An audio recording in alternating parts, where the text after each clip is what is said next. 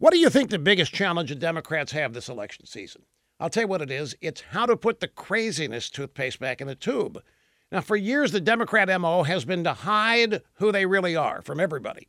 But not anymore. They are loud and proud about how insane they are. And everybody can see how radical and lunatic-wise their presidential field is. But Democrat candidates are not the only wackos.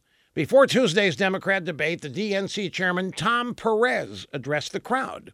After praising Reverend Sharpton as a true leader who supposedly stands up for everybody, Perez went on a global warming rant. Perez said that Trump's Environmental Protection Agency needs to get the memo on climate change. It is a moral, economic, and public health crisis that threatens the entire universe. And because it threatens the universe, we need to take action now. That's right. The Democrat Party's Mr. Big believes that you, driving your cars, living your life, you're not merely putting the Earth in mortal danger. You are threatening the solar system, the Milky Way, the entire universe. They're not just radical, folks. They are certifiable nuts, and they are putting it on full display.